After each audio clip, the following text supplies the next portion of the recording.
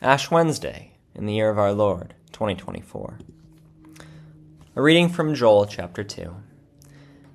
Yet even now, declares the Lord, return to me with all your heart, with fasting, with weeping, and with mourning, and rend your hearts and not your garments. Return to the Lord your God, for he is gracious and merciful, slow to anger, and abounding in steadfast love, and he relents over disaster. Who knows whether he will not turn and relent, and leave a blessing behind him, a grain offering and a drink offering for the Lord your God.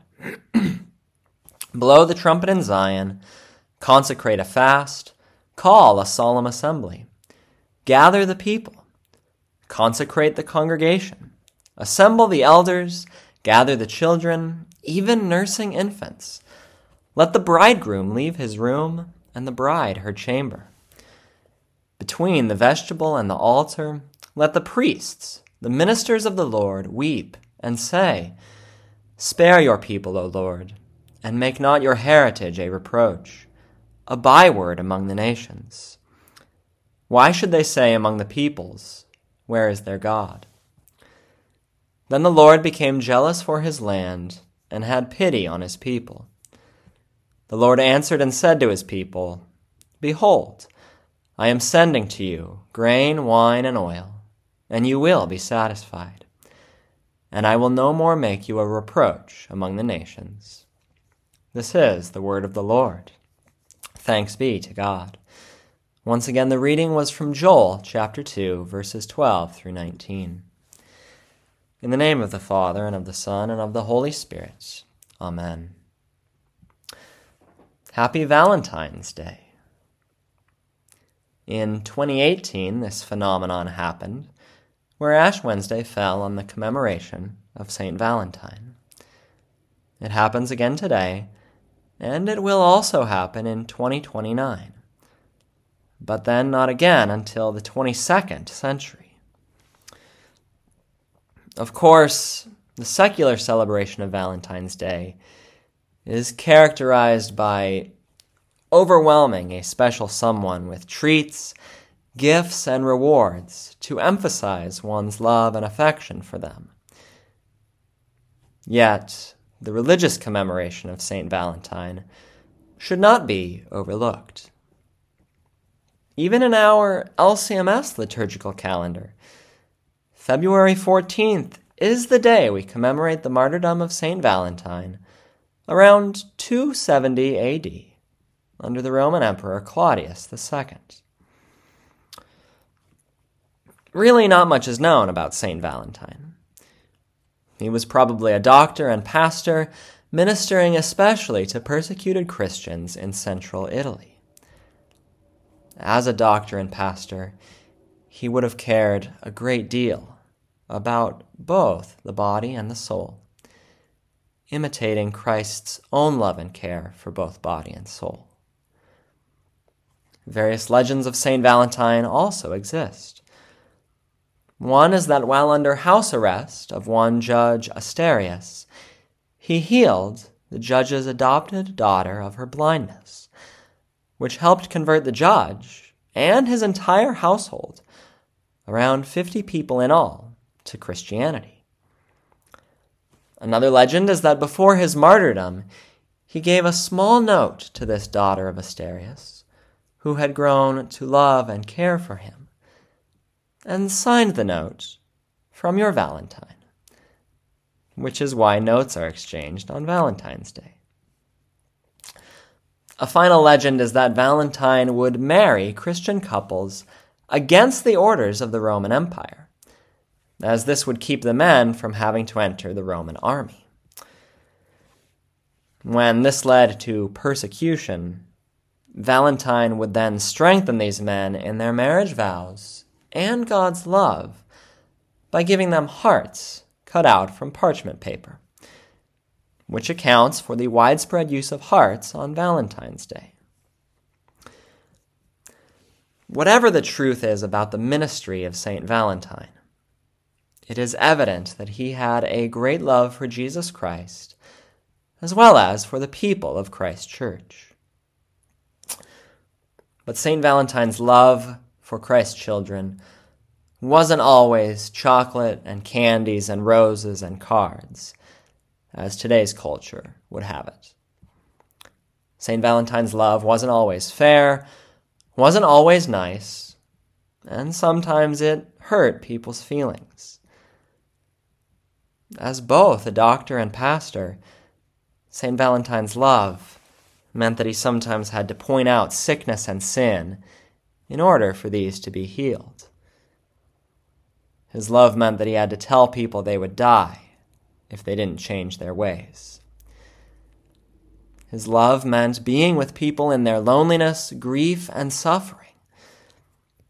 His love meant that he shared the gospel of Christ's death and resurrection with people in their lowest moments.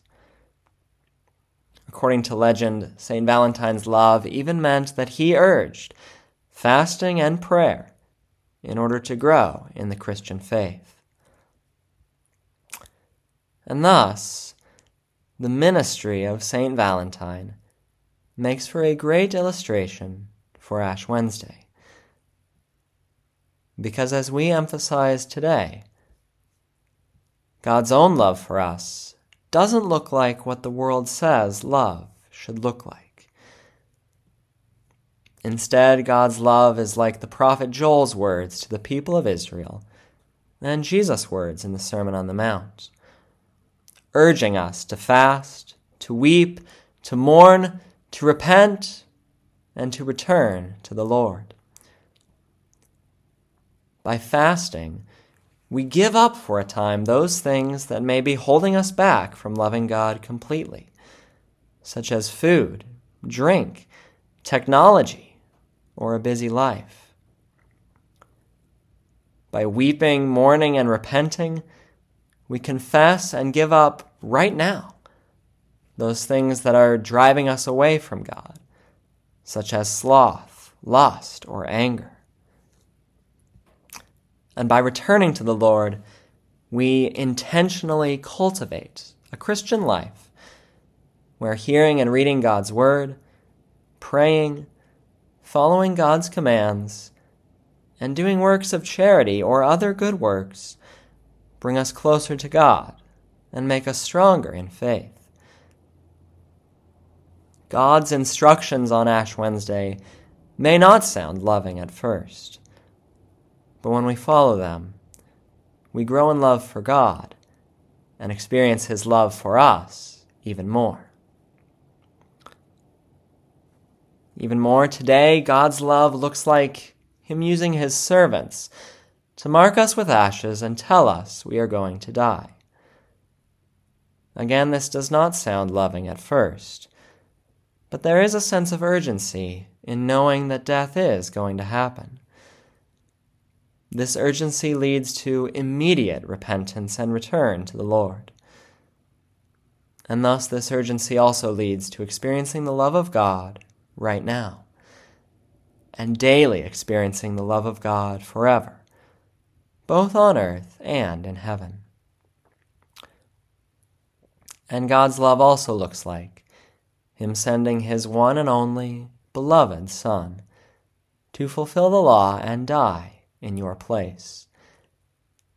Indeed, God loves you and tells you to fast, to repent, to return to Him, and tells you that you are going to die, so that you realize even more the depth of Christ's love for you. Despite everything that holds you back from loving God fully, Jesus strengthens you by His Spirit, Word, and sacraments to love God and love others. Despite every sin that drives you away from God and His love, Jesus forgives you of all those sins and puts you back in God's steadfast love and mercy. Despite death itself, which would separate you from God forever, Jesus dies and destroys death for you, making it so that dying is just like falling asleep. And he even prepares a place for you to go when you die, to worship and receive the blessings of God's love forever. So just as love characterizes Valentine's Day, the love of God for us characterizes Ash Wednesday and the entire season of Lent, where we especially focus on God's love through Jesus' suffering and death. This is confirmed by Martin Luther's answer to the question, what motivated Christ to die and make full payment for your sins? Answer, his great love for his Father and for me and other sinners. And further, just as the love shown by the actual Saint Valentine is different from that emphasized on Valentine's Day, so also God's love for us through Christ Jesus is especially different from what the world thinks of love. This is confirmed by Jesus' statement in John 15. Greater love has no one than this, that someone lay down his life for his friends. You are my friends, if you do what I command you. During Lent, you probably focus on fasting, repenting of your sins, and returning to the Lord. But may you also focus on the love of God for you, to send his Son to die for you. This love is a subtle theme of Lent, but it is appropriate to bring out and meditate on, especially when the beginning of Lent falls on Valentine's Day. So, to help your meditation, I'll close with some stanzas of a favorite Lenten hymn of mine, which brings out this theme of love wonderfully. My song is love unknown, my Saviour's love to me, love to the loveless shown, that they might lovely be. Oh, who am I that for my sake my Lord should take frail flesh and die?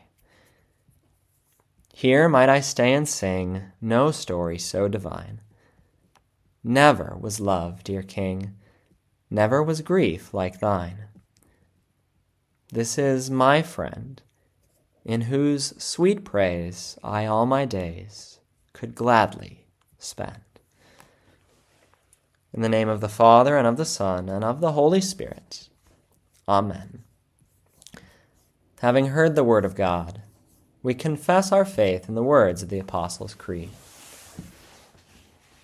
I believe in God the Father Almighty, maker of heaven and earth, and in Jesus Christ, his only Son, our Lord, who was conceived by the Holy Spirit, born of the Virgin Mary, suffered under Pontius Pilate, was crucified, died, and was buried.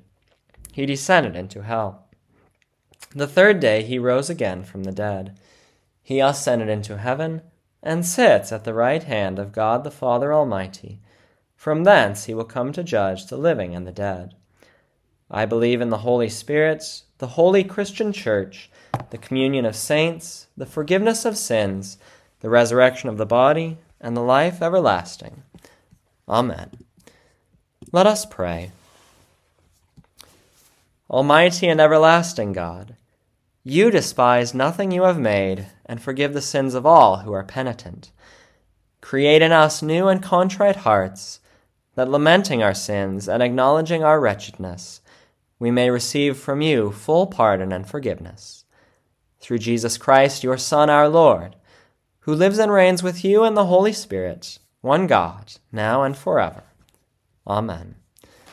Lord, remember us in your kingdom and teach us to pray. Our Father, who art in heaven, hallowed be thy name.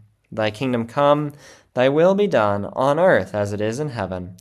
Give us this day our daily bread, and forgive us our trespasses, as we forgive those who trespass against us. And lead us not into temptation, but deliver us from evil. For thine is the kingdom, and the power, and the glory, forever and ever. Amen. Now may the Lord bless you and keep you. May the Lord make his face shine on you and be gracious to you. May the Lord look upon you with favor and give you peace. Amen. God's richest blessings to you during these 40 plus days of Lent.